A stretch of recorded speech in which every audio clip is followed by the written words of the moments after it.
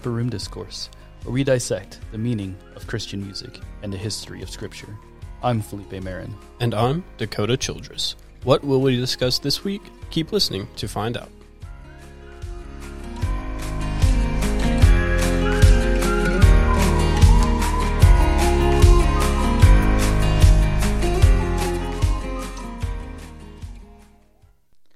Hello, and welcome to the Upper Room Discourse. My name is Felipe Marin. And I'm Dakota Childress. And very excited for our episode this week. We're jumping right back into our solas.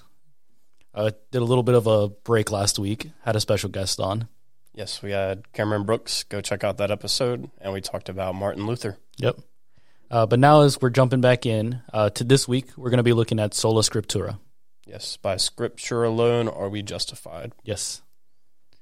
And again, this series that we've been doing is the five solas. Essentially, these are the kind of five core beliefs of Protestant Christianity that surround the doctrine of justification. Yep. And after this week, we'll have just one left. So, True. See if you guys can guess in that comment section what that is. Yeah. So, as you've said already, it means Scripture alone. It's basically justification is according to Scripture alone, and Scripture is the only authority concerning our salvation. Right. And we'll be talking about what Scripture is, where it comes from, and we'll be looking at some Scripture through song with a blessing today. Blessing. So I'm going to read our verse. We've read it every week. We're probably going to read it again next week. But Ephesians 2, 8 through 9. For by grace you have been saved through faith, and this is not your own doing. It is the gift of God, not a result of works, so that no one may boast. And again, I mean, there's not like a direct tie-in to where it says by Scripture, but it is Scripture. And that's what I'm trying to bring out here is the authority for that. The reason that's true is because it is Scripture. Yeah, comes straight from God. Paul mentions that the gospel he has is from God. And not from any other man, so that we know where the authority comes from. Yeah. So, as we've already mentioned today, we're going to be looking at The Blessing. Very popular song a couple years ago during the pandemic. Yeah, I think it still is, honestly. Yeah, it's still up there. So, it was written by Kari Jobe, Cody Carnes, Stephen Furtick, Chris Brown. And it was written on February 27th, 2020. And don't ask me why I know that date. I just know the date that they wrote the song. Is that something you already knew, or you looked it up? No, it was just part of the thing. It was first played the following Sunday on March 1st, 2020. That's how we get the date. We know when it was written. Gotcha. Because they played it the following Sunday for their service.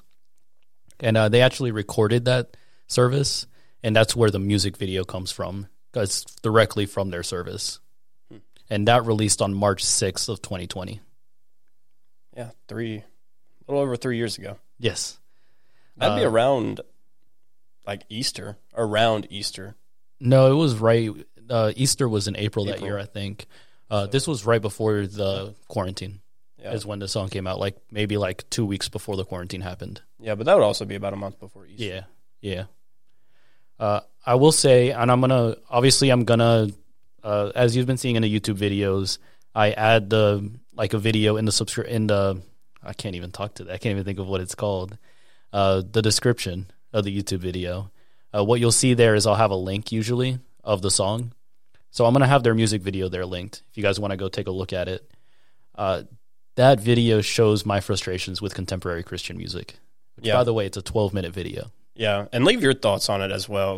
Not on their video. I mean, I guess you can leave your thoughts on their video, but go watch it. Go listen to it, and then come back to our video and leave your thoughts on the song. Now, the live audio recording, so this is just the audio recording of that live version, basically. That released on March 20th of 2020, and it's about 8.5 minutes long. Yeah, I think that's most of us will be familiar with the 4-minute version, because that's what radio plays. Yeah, that's what the radio plays. Just to keep us sane. Yeah. But it's 8 to 10 minutes. Very long song. Yeah. It was produced by Chris Brown, so he'd handle the production of the audio recording, basically. Right.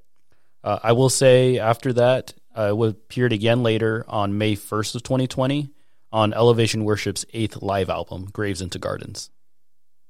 Oh, yeah. And there's that song, Graves into Gardens. Yeah, on the same album. On the same album that we all know. Yeah. And again, I just wrote that it went viral during the pandemic. And it was actually the worship recorded song of the year that year at the Dove Awards. Wow. Yeah. Lots of praise for this song. Very interesting. So let's jump into it. We're going to it's very simple. It's just one verse, one chorus, and 3 bridges. Yeah, you heard me correctly. There's 3 bridges to this song. I don't know why it was done like that, but that's the way that's how they have it on their website, basically. Yeah, that's what I'm looking at here. Yeah. And then one chorus with one word. Yes, but the word is repeated multiple times. So order of lyrics. All right, guys, buckle up. We sing the verse twice. Then we sing the chorus. Then we sing the verse. Then we sing the chorus twice. Then we sing bridge 1 4 times. Then we sing bridge 2. Then we sing bridge 3. And we say the line, he is for you 5 times. And then we go back to the chorus. Then we do bridge 1, bridge 2, bridge 3. And then we repeat that again. We do chorus, bridge 1, bridge 2, bridge 3. And that's the song. That's complicated. It's long. But yes, it is complicated. That's complicated. Mm-hmm. Now, I labeled it as a song of benediction. I mean, it's literally the title. It's a blessing. That's what it is. It's a blessing that's being said. Yeah. And our predominant audience is obviously going to be Christians. Because I don't think a non-Christian has any business receiving a blessing like this. Yeah, I mean, the words are, the Lord bless you and keep you. Yeah. You can't sing that to a non-believer. Because it's not true. Exactly. Not true. So with that out of the way, and I know we'll unpack it, because I know it's very complicated. There's a lot going on with the way they have it ordered. But we're going to jump straight into our review. We're going to look at musicality. Essentially, how singable is this song? What is the melody like? Things like that. This is in the key of B. So do you know a lot about the key of B? I don't.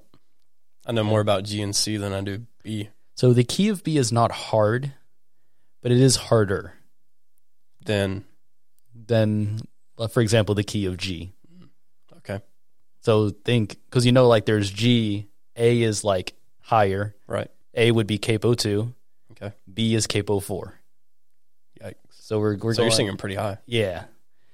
B tends to not be a very easy key, not a super accessible key. Yeah. But it's not like a hard key. Like I wouldn't mind the key of B. Right. And I think a big part of that is that the singers, that's kind of in their range very easily. That's probably why they wrote it in B. Yeah, I mean, it's Kari Jobe and Cody Carnes, yeah. So that kind of makes sense. I mean, Kari Jobe is a very high singer. Mm-hmm. So for at least a female of her caliber, I would say that's pretty much the norm, is like a key of B. Yeah. So I did write musically, I think this song is a little slow. It's an 8.5 minute song, but it almost feels like it's longer than 8.5 minutes. Like, you know what I mean? Yeah, it feels like it just drags on. Yeah, and we were listening to it earlier. Yeah. But you're like, it's not done yet? It's still going? Right. I was, I don't even think we were halfway through the song, and I was like, are we near the end yet? Yeah, I was like, we're not even halfway. I think I probably asked that like 2 or 3 times. Yeah. And we weren't even halfway, so. It does pick up. Once we start hitting the bridges is when it starts to pick up. And that's about halfway through the song. That's about 5-ish minutes in. And that's when you really get to those first set of bridges and the song really picks up a little bit. But other than that, I think it's kind of boring, which is fair, I think. Yeah. It's a lot of repeat. Mm-hmm. It honestly makes me think it's more of a seance or a ritual rather than an actual song. Mm-hmm. I mean, because you see it's literally only one verse, 3 bridges, and a chorus with one word, and that word is amen, or they say amen. Yeah. So first thing it's showing me is that there's already quite a few problems. Like most songs we see have like a verse, chorus, a second verse. They go back to the same chorus and like a third verse. Yeah. And then maybe a bridge. Like more contemporary songs have a bridge, but not 3 bridges. Yeah, it's kind of what I call the pop model, where it's like verse, chorus, bridge, chorus. Yeah. It's kind of like the model for a lot of pop music. This doesn't follow that. It's just a bunch of bridges, And they're short bridges, but that's how they label it on their website, is Right. 3 separate bridges. And I don't think there's necessarily anything wrong with what's being said at face value in the bridges. Yeah. But I just feel like the song should flow a little bit more, come together a little bit more instead of repeating so much. Yes. Or just be shorter. Or don't just repeat it as much as you do. Right. There is drums. The song is mostly keys, and that's mostly in the front half.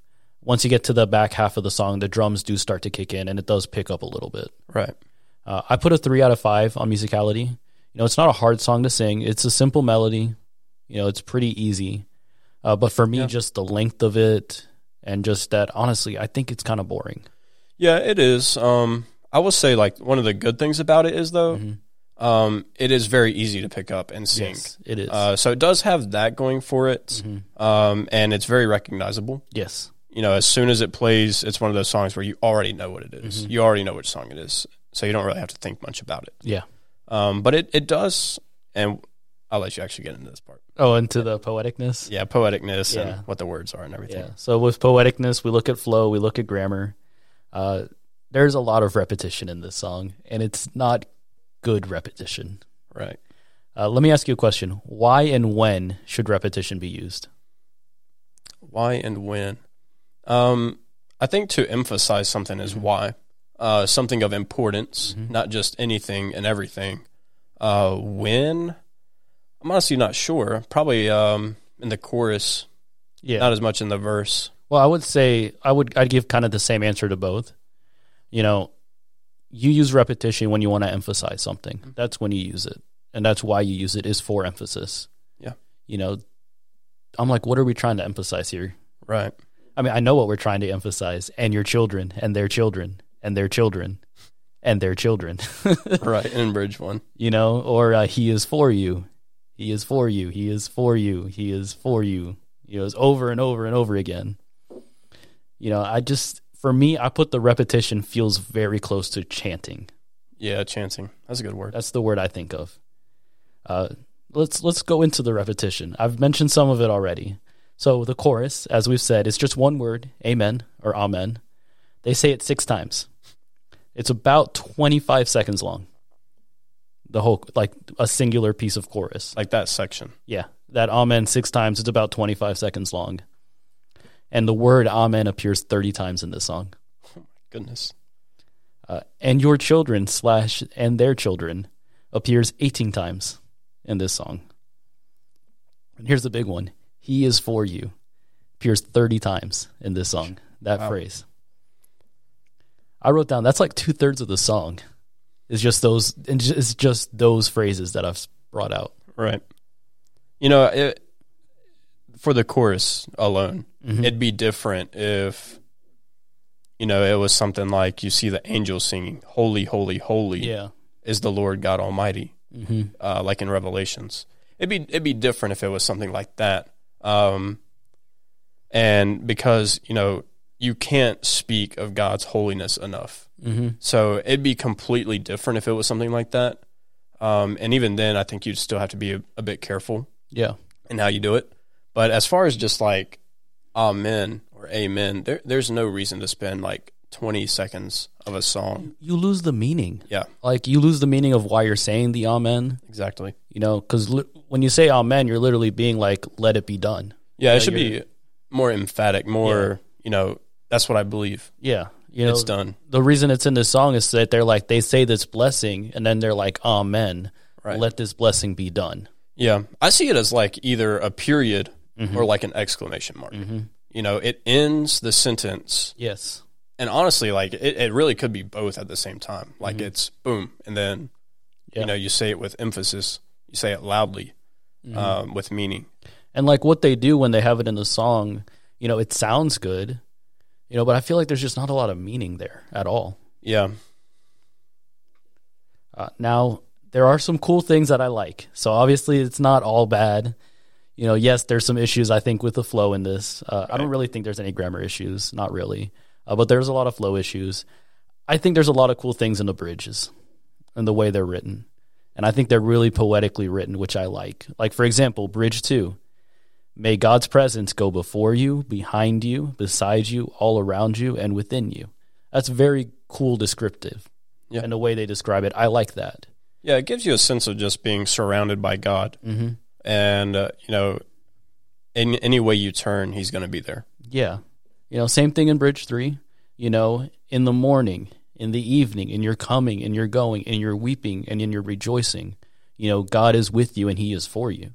Not only does it describe the location of God, but it also describes the timing and the circumstance of it. Right. And I like that. I think it's a really cool flow. I guess kind of more of a poetic kind of thing in the song. Yeah. Bridge 3 really reminds me of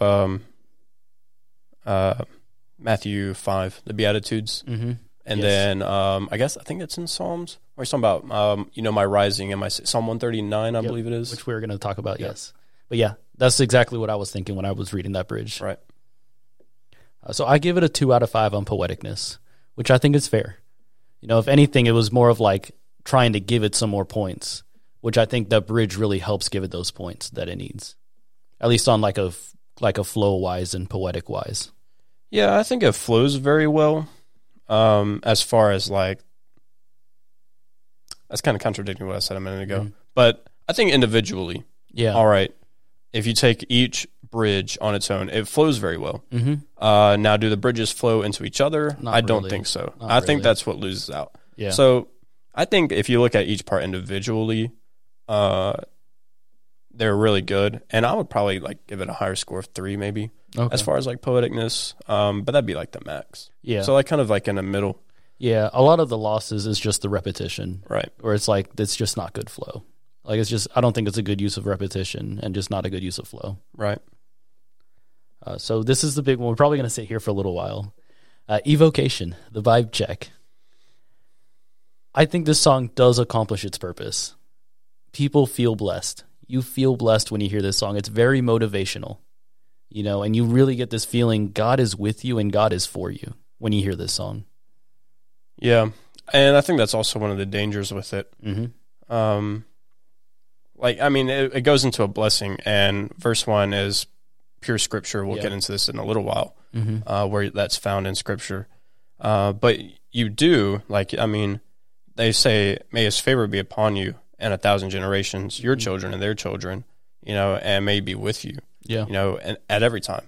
So you do get that feeling that, like, they do have your best intention in mind. Mm-hmm. But like we said plenty before, I think it loses out where it's repeated so much. Yes. And then it's like, okay, just get it over. It's like, sing it once, say it once. You don't have to like tell me 100 times. Mm-hmm. It's the feeling I get. Yeah. You just lose meaning. Right. I will say this is kind of like going more towards the critique side of it. The way that this song was performed is very charismatic, and it very much has that hyper spiritual feel. And you really see that in the chorus and in the bridge, specifically Bridge 3. Where they say he is for you so many times. It's that hyper spiritual, like watch the music video, because you'll just see them. They're like sitting there jumping up and down and they're like lifting their hands up and all of that, and I'm not saying that's a bad thing. I don't think that's inherently bad, but you have to understand this is not a worship song. And a lot of those movements and motions and what's the word, I guess, maybe attitude or expressions are more so should be tied to a worship song. And not a blessing that you're supposed to be receiving. Yeah, and it goes back to something our pastor was saying a few weeks ago. Mm-hmm. He was talking more about prayer. Yeah. But it includes the way you worship through song as well. And what he was saying was, don't do it a specific way in church to show out. Yeah. If that's not how you do it at home. Mm-hmm.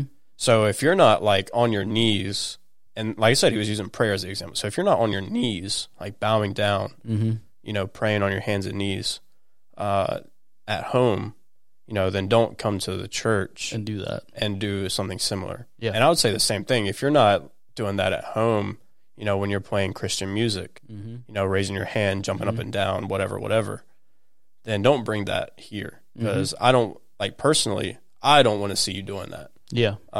Because one, I'd be like, okay, are you doing this to show out? Are you doing this to be distracting? Mm-hmm. What are we trying to make this song into? Yes, exactly. And is it appropriate? And I don't want to take away, because I don't think there's really an issue with hyper spiritual at all.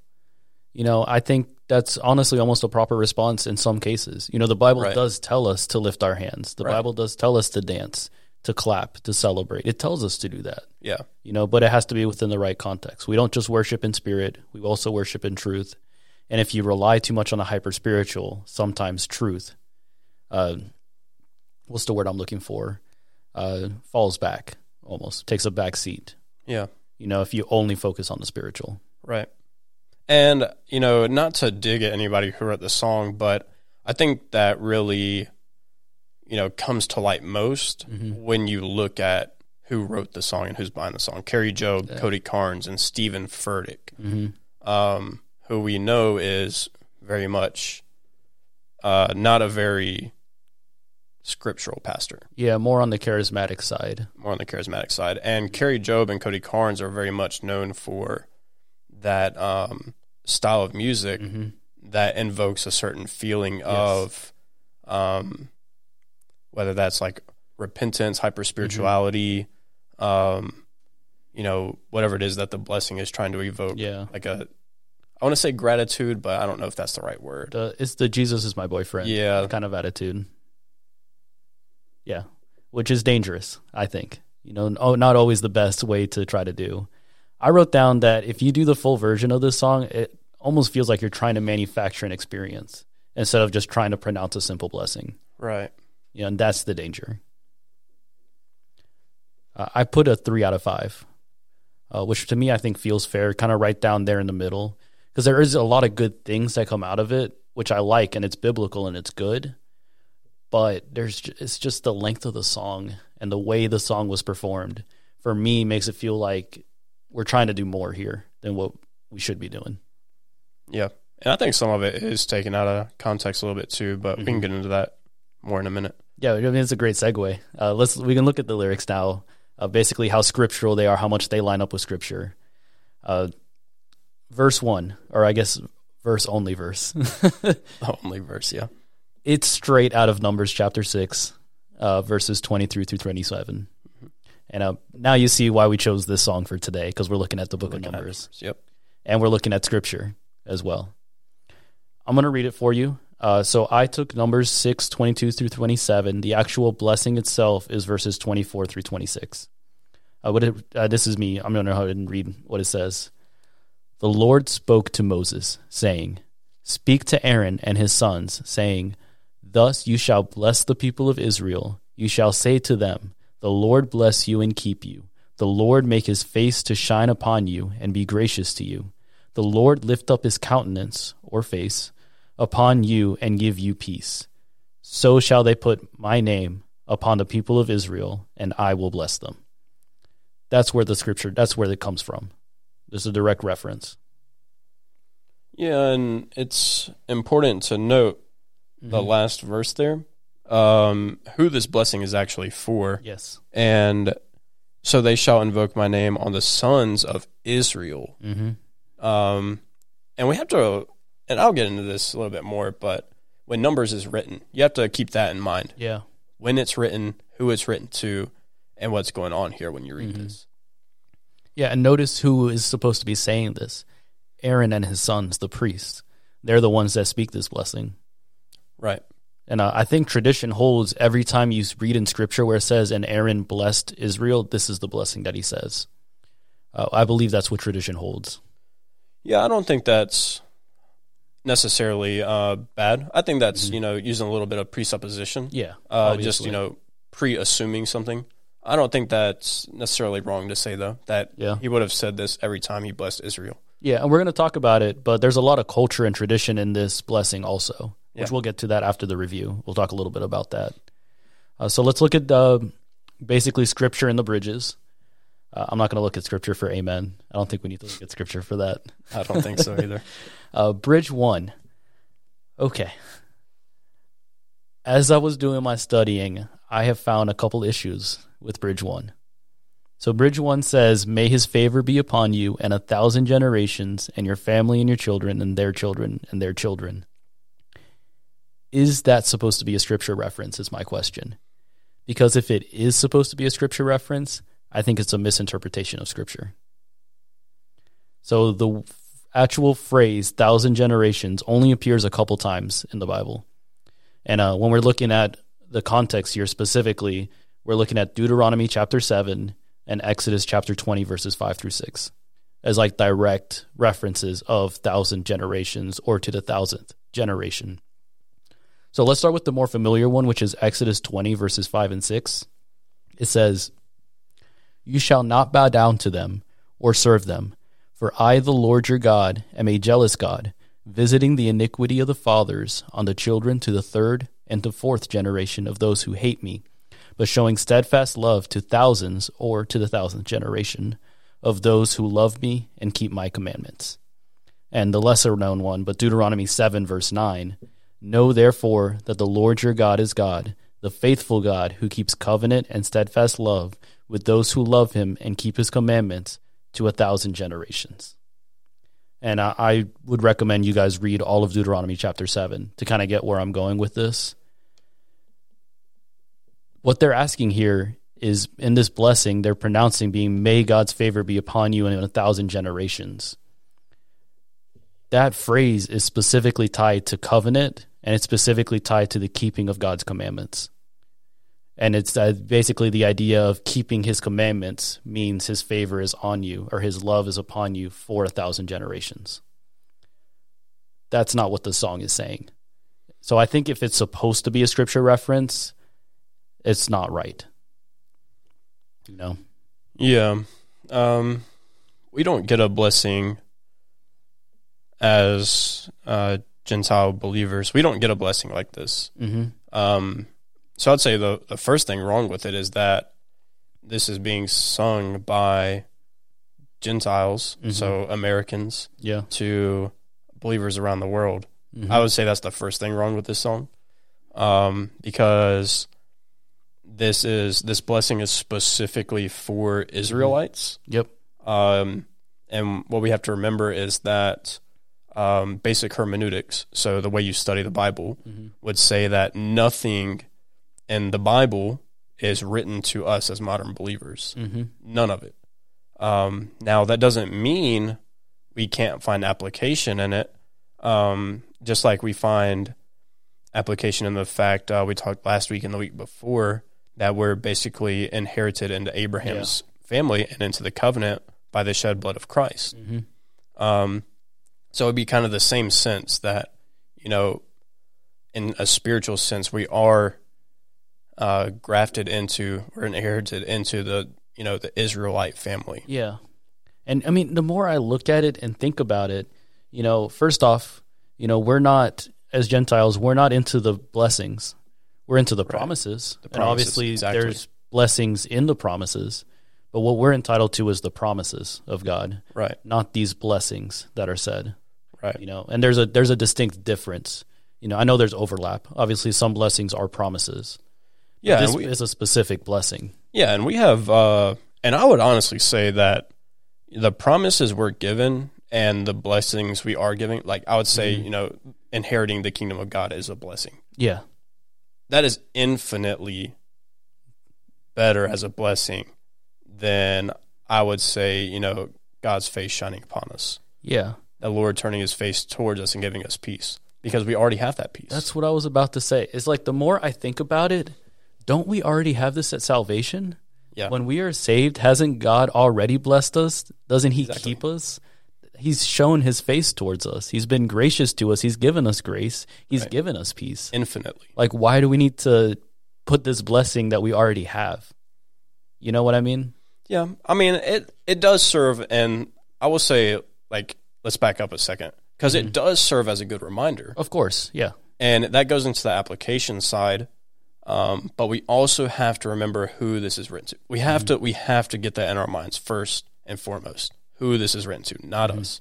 There is application, because like you said, we are given blessing through salvation infinitely. And therefore, this can serve as a good reminder that God has turned his favor towards us infinitely, even though we are still sinners. Absolutely. Bridge 2. Okay, I like the way it's written a lot. And again, it's drawing straight out of Psalm 139, specifically verses 7 through 12. God is omnipresent. Why do we need to say, may his presence go before you and behind you, when technically it already is? Yeah, it makes me recall the Israelites coming out of Egypt. And, the Spirit of God is going before them all the way to the Red Sea, and then continues to go before them. And we obviously know that, God is omnipresent, but he's more of a leader. Yeah. And where I see that is at the front. Just like he's leading the Israelites out of Egypt is exactly how he's leading us, and we're following right behind him. Yeah. I think my issues with it is the way they pose it. They're saying, may his presence. If they want it to be as a reminder, it'd be like because his presence does. Yeah.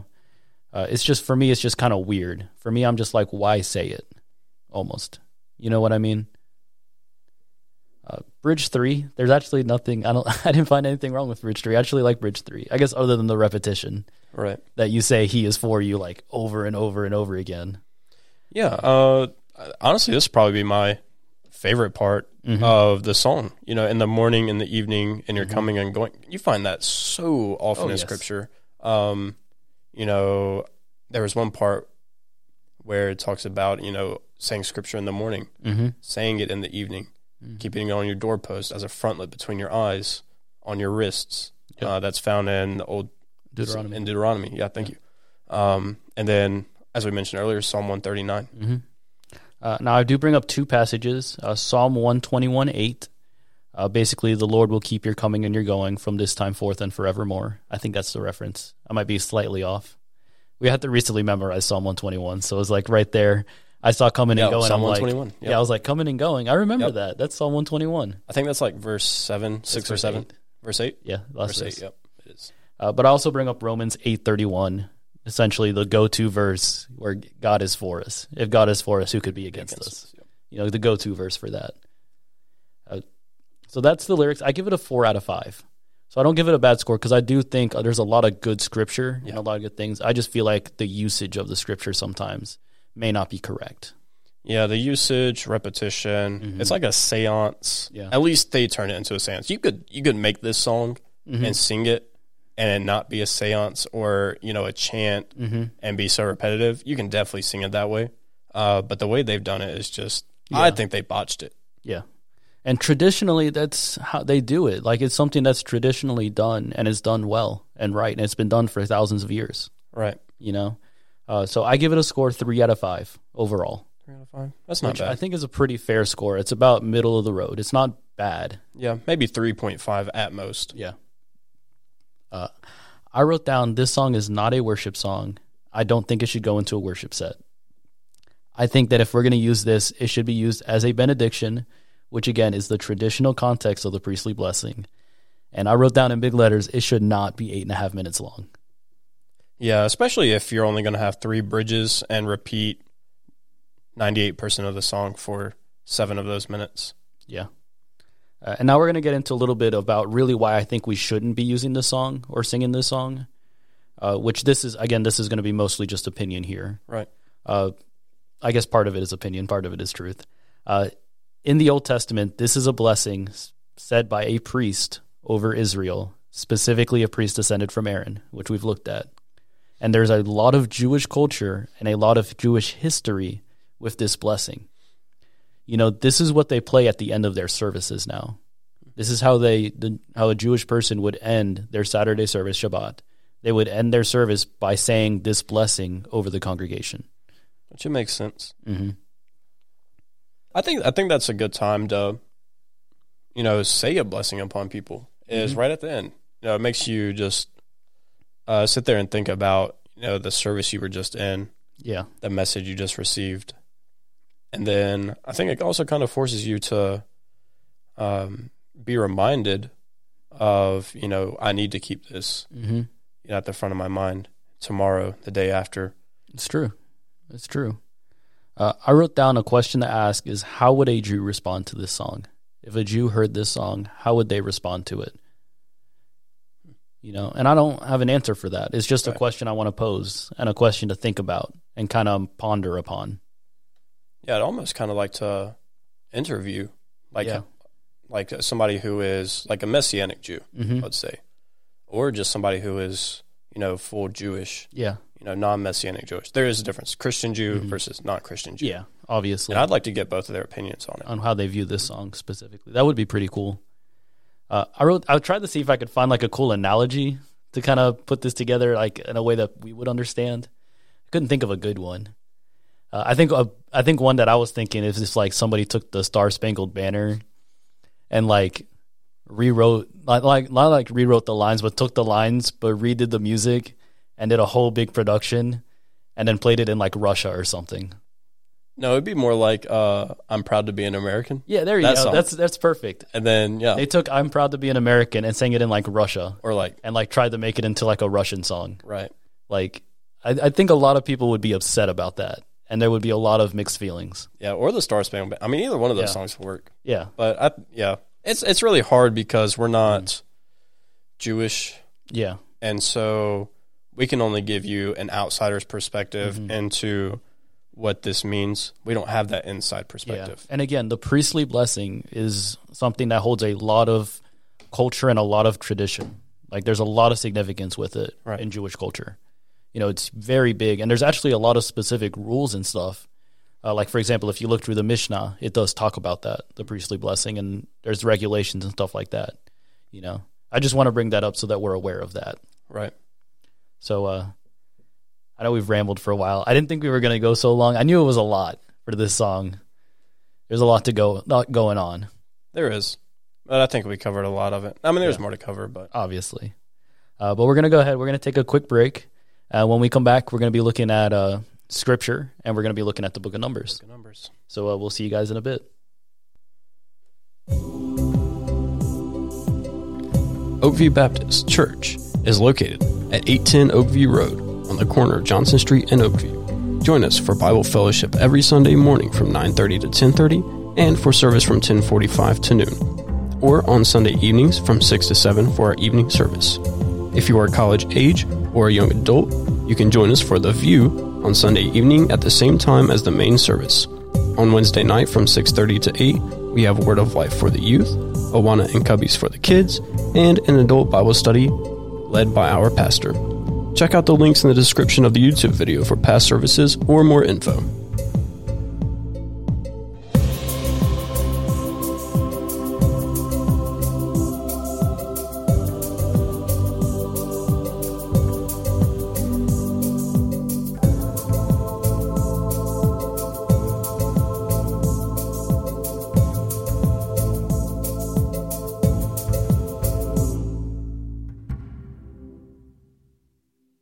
All right, and we're back. So we just finished up looking at The Blessing by Elevation Worship, Cody Carnes, Kari Jobe, and Stephen Furtick. Now we're going to be looking at the Book of Numbers, so we're going to end this on a good note. I think Numbers might be my favorite of the first 5 books of the Bible. I don't know. I think it is your favorite. There are so many cool things that happen. Like my favorite Old Testament stories, I feel like, are in the Book of Numbers. At least 2 of them are, and we'll get there. So let me run through. I'm going to run through some of them right fast, and then I'll let you know when we get to your favorites. Yeah. Don't forget about the bronze serpent. I like that the bronze one too. serpent.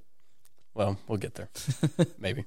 So breakdown of Numbers, chapters 1 through 4, basically census and tribal duties. Chapters 5 through 6, basically a test and a vow, the Nazirite vow, and then a test for adultery. So we're kind of moving through this fast. You get to chapters 7 and 8. That's the tabernacle and the Levites consecrated.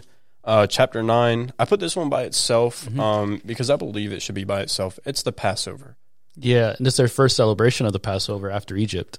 It probably is. Yeah, in the first month. Yep, it is.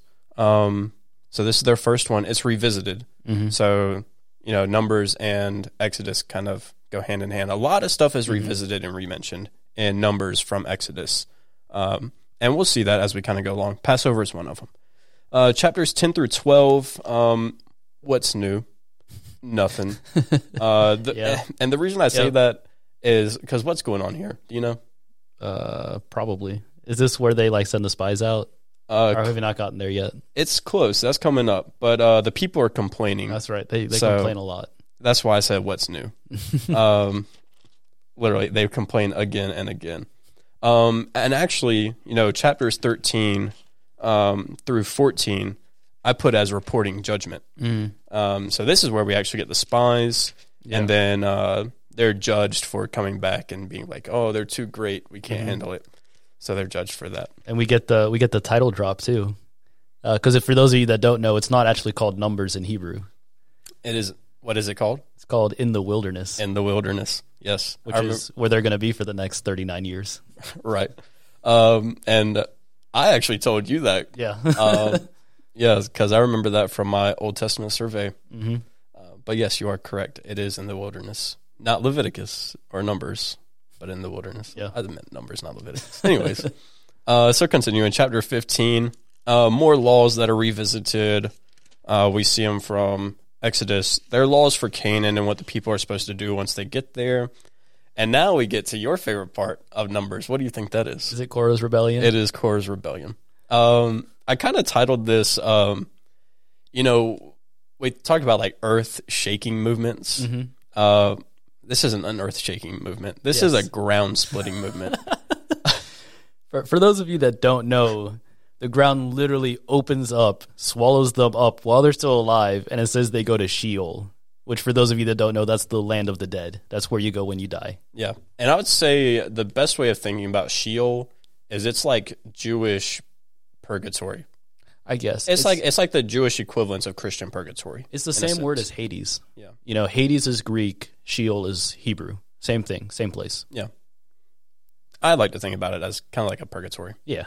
Because some of them do get brought up, but that's a whole nother story. That's a whole other thing.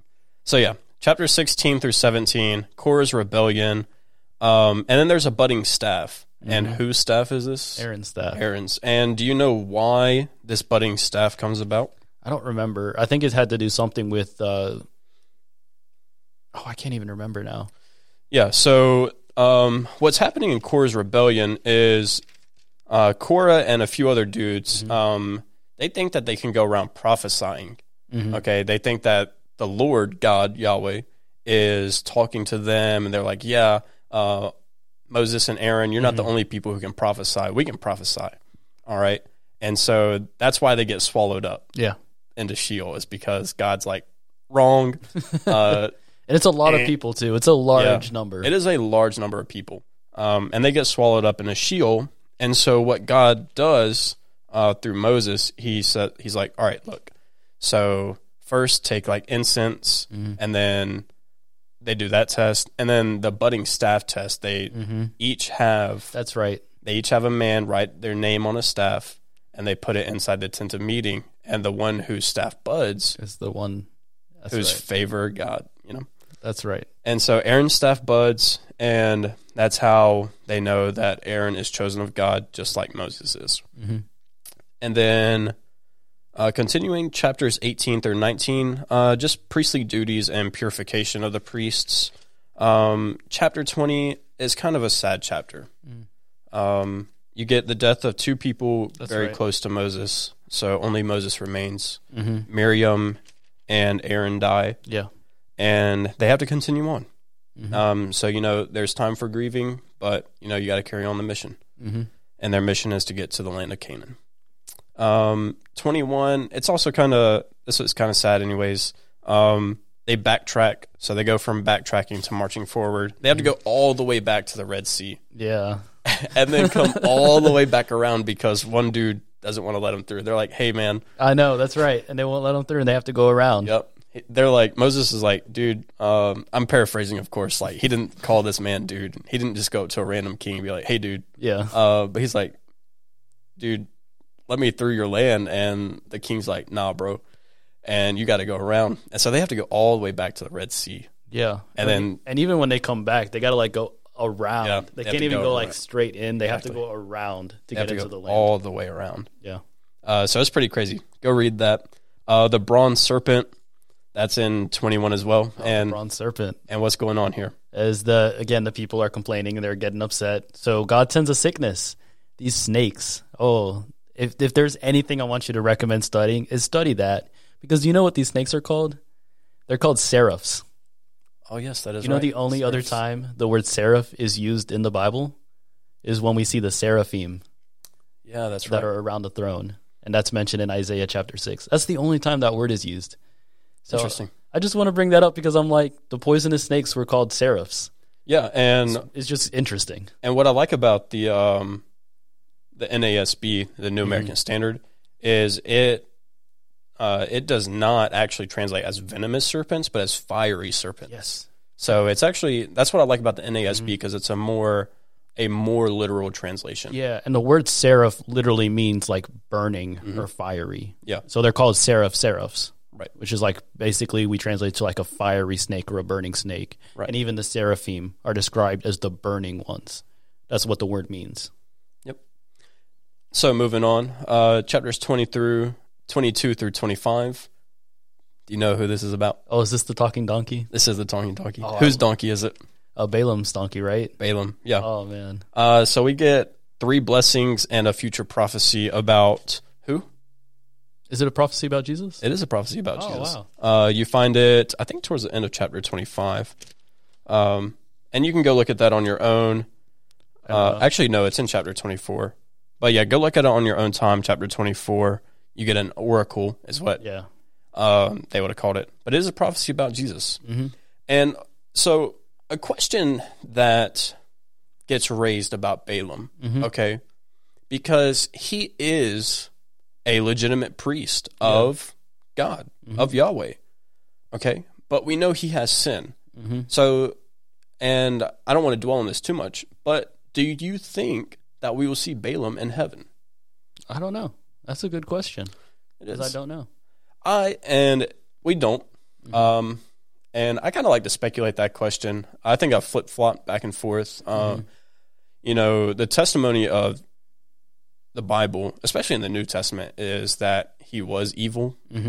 And we see that later on in Numbers. And that's the testimony towards him. But it's interesting to see that, you know, somebody who uses evil, and the evil I'm talking about is the Baal worship at Peor in chapter 25.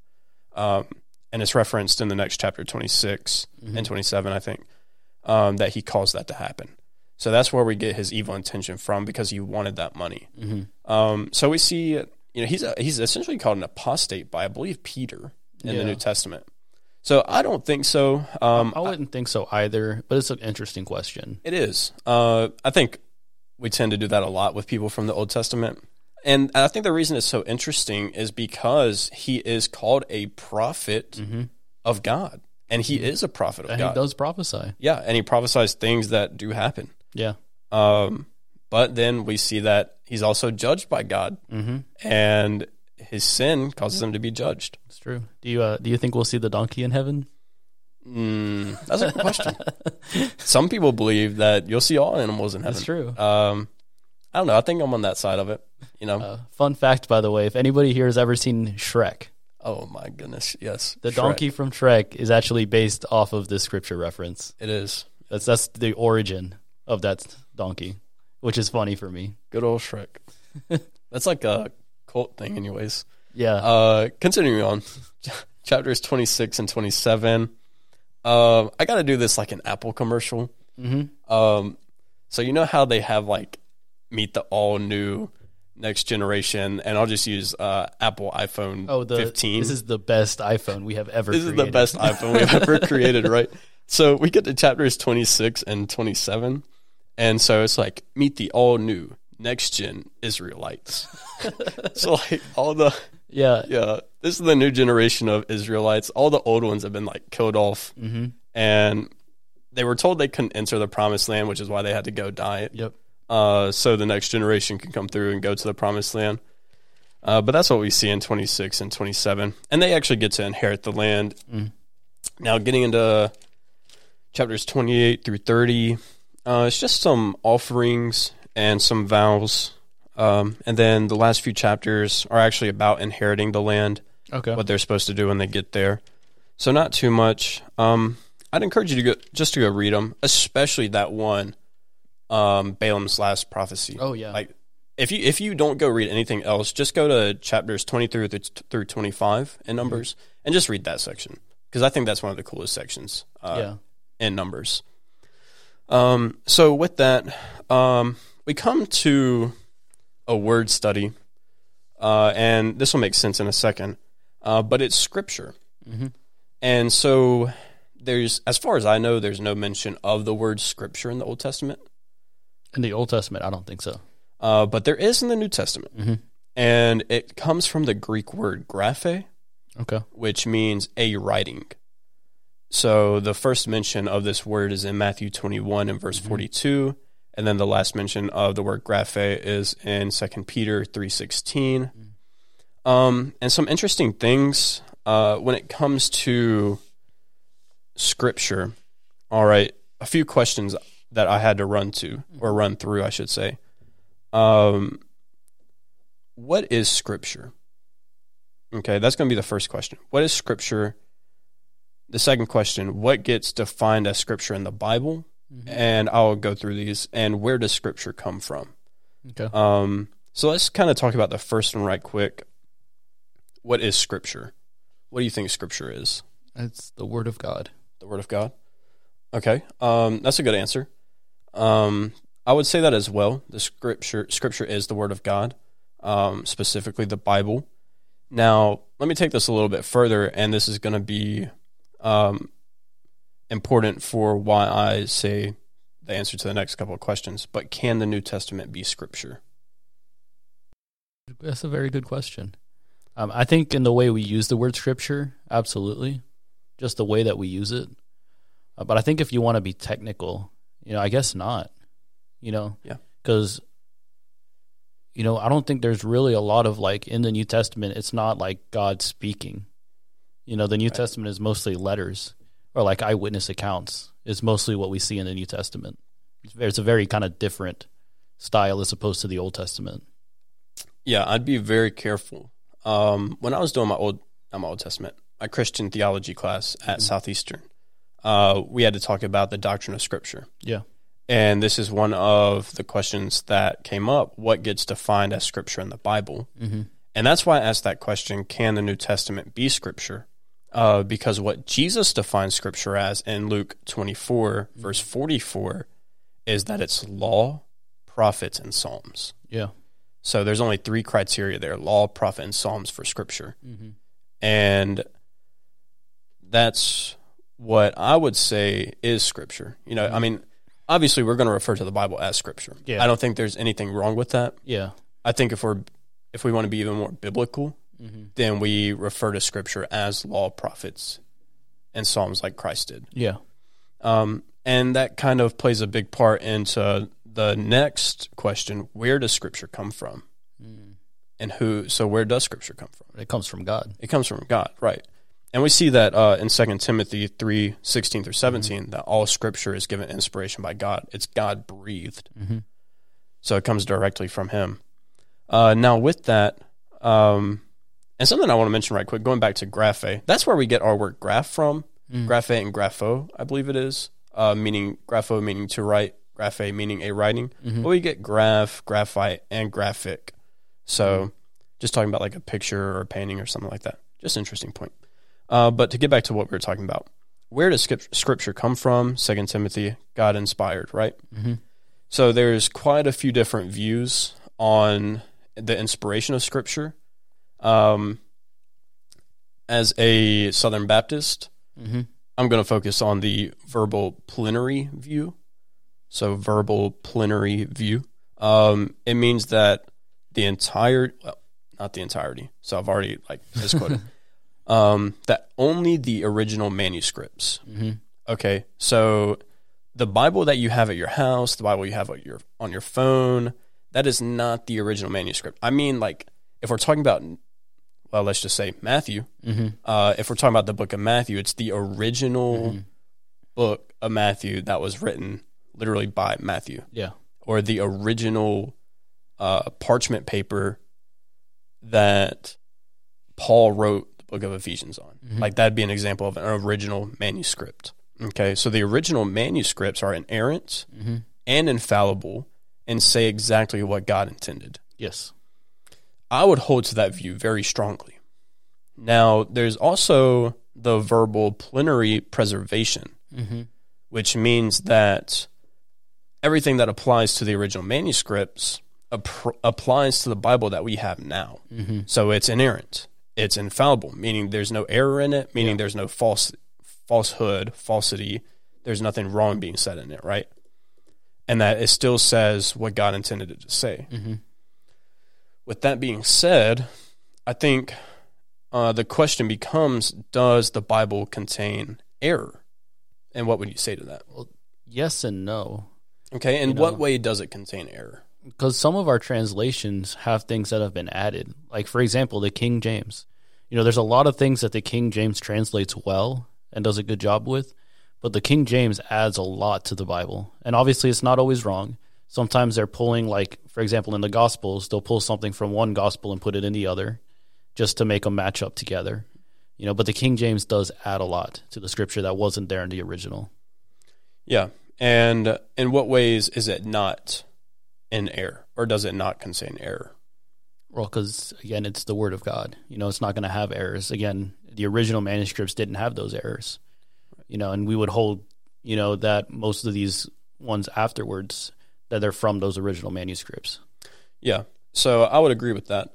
And that's where I'm going with this, is that the Bible contains linguistic error. Meaning error in translation, whether that's because, or error in writing, whether that's because, when it's being copied, somebody misheard something, so they miswrote, or, the way we translated a word isn't right. Like, let's go back to the fiery serpents. Yeah, that's one right there. So the New American Standard translates the seraphim, or seraph. Seraph, yeah. It translates that word to fiery serpents. And some might translate to venomous snakes, poisonous snakes. It might translate to something else. So you already see that linguistic discrepancy. Yeah. And is that an issue? No. Because the truth of the matter is still there. The truth is still there. That's what matters. If the understanding of what is trying to be said is still there. Yeah. And the meaning has not changed. Exactly. That's what we're looking for. And even if they changed little things, like, for example, the NASB recently was changed. Right. There's a 1995 version, but a couple years ago, I don't remember. 2020. The 2020 version? 2020. They recopyrighted it, and they've changed a lot. They didn't change the meanings, obviously, but what were some of the changes? I feel like they might have changed, like, where it said men, where it was actually like men and women is technically what it says, so they just changed it to that. Yeah, that's the biggest one that the NASB changed from the 95 to the 2020 was that instead of saying men, because, like, Paul used the word doulos, where it refers to brothers and sisters is the technical meaning. Yeah. That's what they changed. And it was enough of a change to institute a new edition of the NASB. Yeah, or like they redid, like, numbers that are, like, written out to, like, be actual numbers. Exactly. Stuff like that. Yeah, so there's no error in that. That's not error. I think when people try to come for that, you'll meet a lot of people who say, oh, yeah, the Bible contains error. Just look at what it says here. There's contradictions here and there. And, you really have to study each passage, okay? And you don't take, like, we'll just use Numbers 34 since I'm still open in Numbers, but you don't take Numbers 34 verses 1 through, let's just say 13, and put that under a microscope while neglecting the rest of chapter 34. Yeah. And even still, you don't do it while neglecting chapters 30 through 35. Or the rest of the book of Numbers, because it's all in context. You have to read each part in context. So, this is all hermeneutics. Yeah. And it's just all to say that the Bible doesn't contain error. It might seem like there's contradictions and stuff like that, but there's not, and we have to reconcile what each passage is saying on its own. So it's just something we have to work through. So the Bible, and something I want to add, right? And this is very important to get out of the way. And this might sound a little bit harsh, but I think we need to hear it a lot of times. But the Bible's truth and integrity do not rely on our belief in it or in God. Mm-hmm. They stand true on their own, both God and the Bible. Okay? So it doesn't matter if you believe that the Bible is true or not. It doesn't matter if I believe that it's true or not. It is true because God is true, right? It doesn't need us to believe in it to be true, right? Just like we don't need to believe that gravity exists for there to be gravity, okay? We don't need to believe that Oakview Baptist Church building exists because it exists. It exists on its own, outside of our believing it or not believing it. Yeah. The same with God and the same with the truth of the Bible. Okay. So how does this relate to justification? Well, if Scripture is law, prophets, and Psalms, then what does Jesus do with those? Or what did he do with those? He fulfills them. He fulfills them. Exactly. And that is specifically what Jesus says. He came to fulfill the law and prophets. He says that in Luke 24. I believe it's the next verse, 45. Yeah. That he came to fulfill the law, prophet, and the Psalms. Okay? And actually, I think it's Matthew 5:17 is that reference. And then another reference, Romans 10:4, and then Romans 3:31 are all references to he came to fulfill. So what I want to do is just take a second to look at some fulfilled scriptures. And these are all ones we have already talked about. Okay? So the law of sacrifice and atonement. We talked about that 2 weeks ago in Leviticus chapter 16. Okay, Jesus died once and for all.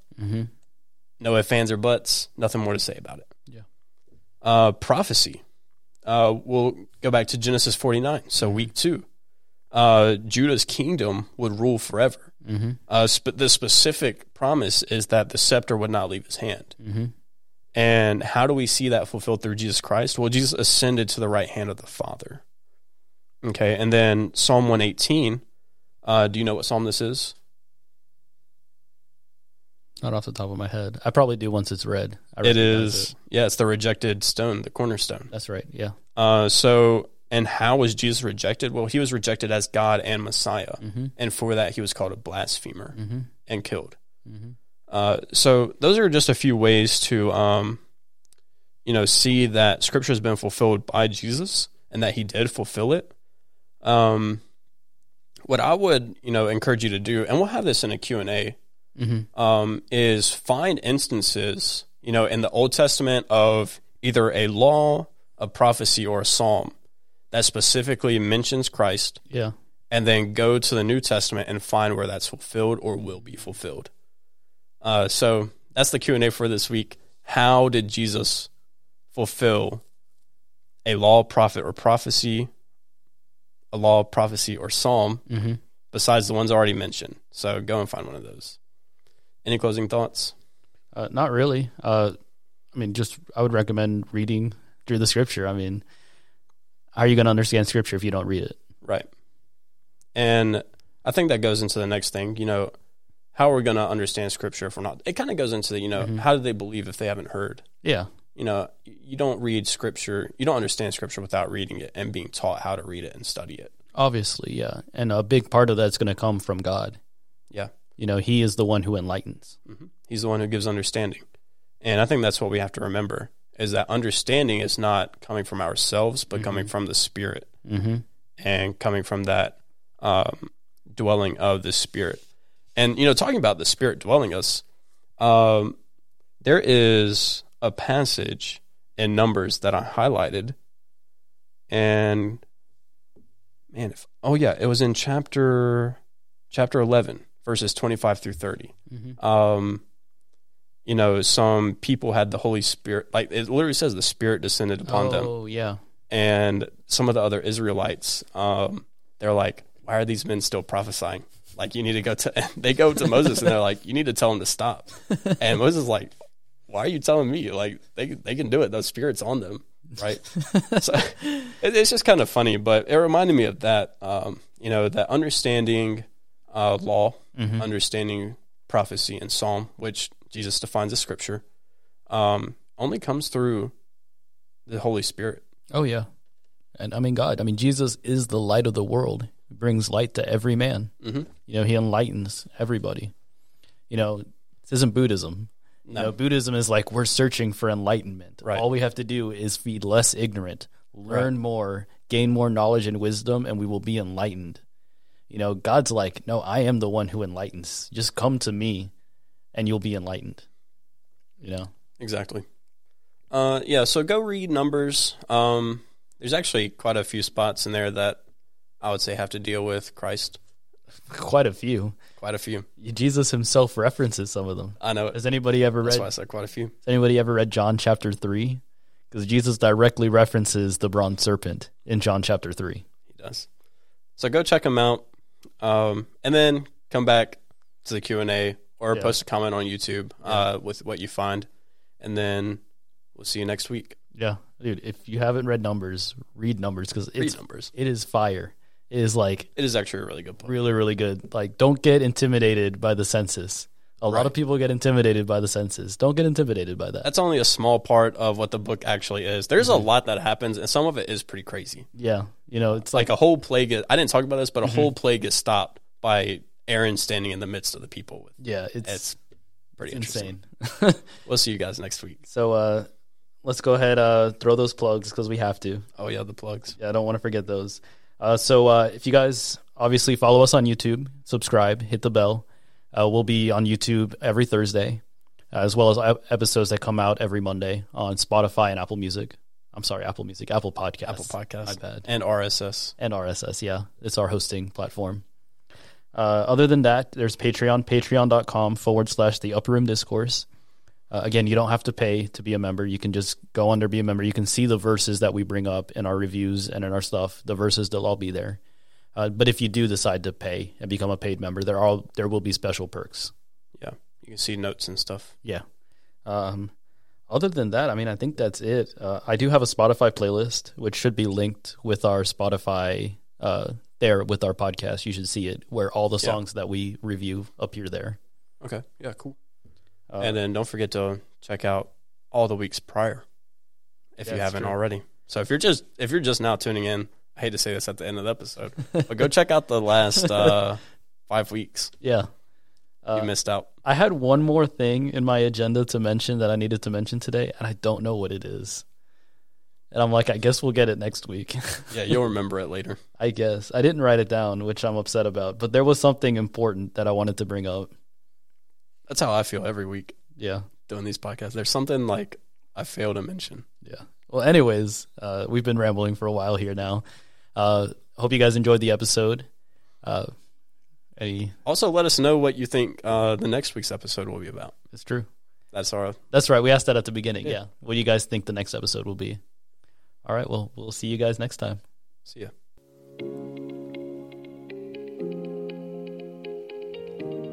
You have reached the end of the record. Thank you for listening. Subscribe to our YouTube and also find us on Apple Podcasts and on Spotify.